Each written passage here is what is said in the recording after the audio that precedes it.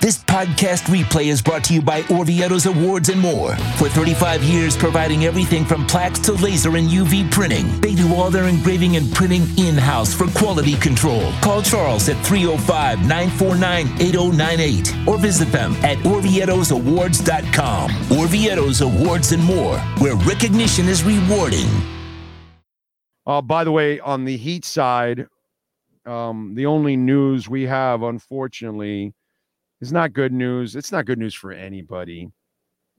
Heat forward Highsmith is being sued by the man he hit with a car earlier this month, an incident that led to the man's right leg being partially amputated. Alexi Pino, 21, has hired a personal injury law firm and filed a suit against Highsmith.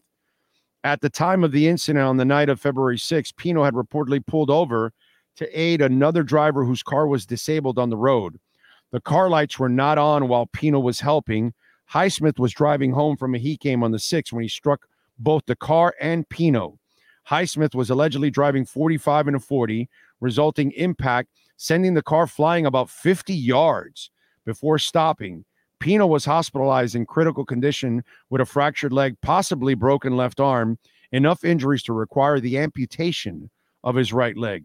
Highsmith, who stayed at the scene to help Pino, was later cited for careless driving, but currently faces no criminal charges. He is reportedly not under the influence of drugs or alcohol. Pino's lawsuit, which is seeking damages in excess of $100,000, accuses him of speeding. Due to the negligence of Highsmith, Pino suffered permanent bodily damage or injury and resulting pain and suffering and disability, disfigurement, mental anguish, loss of capacity for the enjoyment of life.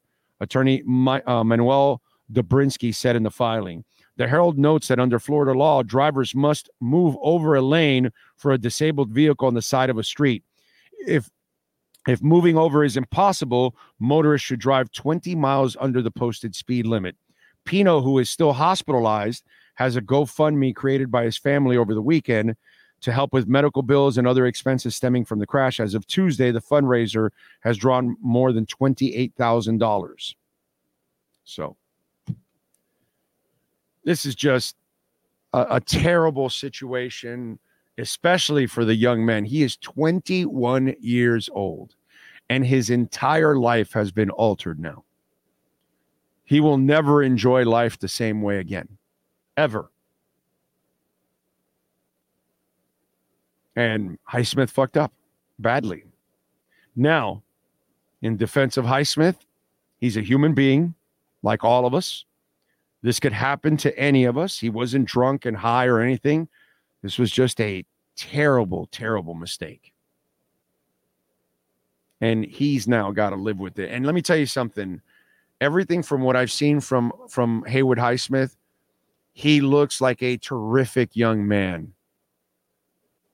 He looks like an honest, hardworking dude. And I feel for him too, because he's got to live with this now. He's got to live what he did with it, what he did to him that night. He's got to live with those memories. Everything that went on until the emergency crews got there while he was, staying there to help, doing the decent thing. Any of us have to live with that we hurt someone to the point that we completely altered their lives or even killed somebody. To have to live with that demon has got to be so brutal for Haywood Highsmith, man. Obviously Mr. Pino is the worst off here. And you feel terrible because this young man was helping someone else. And that's not the kind of karma you want. Wow. Just devastating stuff all around for everybody, man. My prayers are for everybody there. For Mr. Pino, for Highsmith, everybody. Nobody walks out of there unscathed. That's going to change Highsmith's life for the rest of his time too.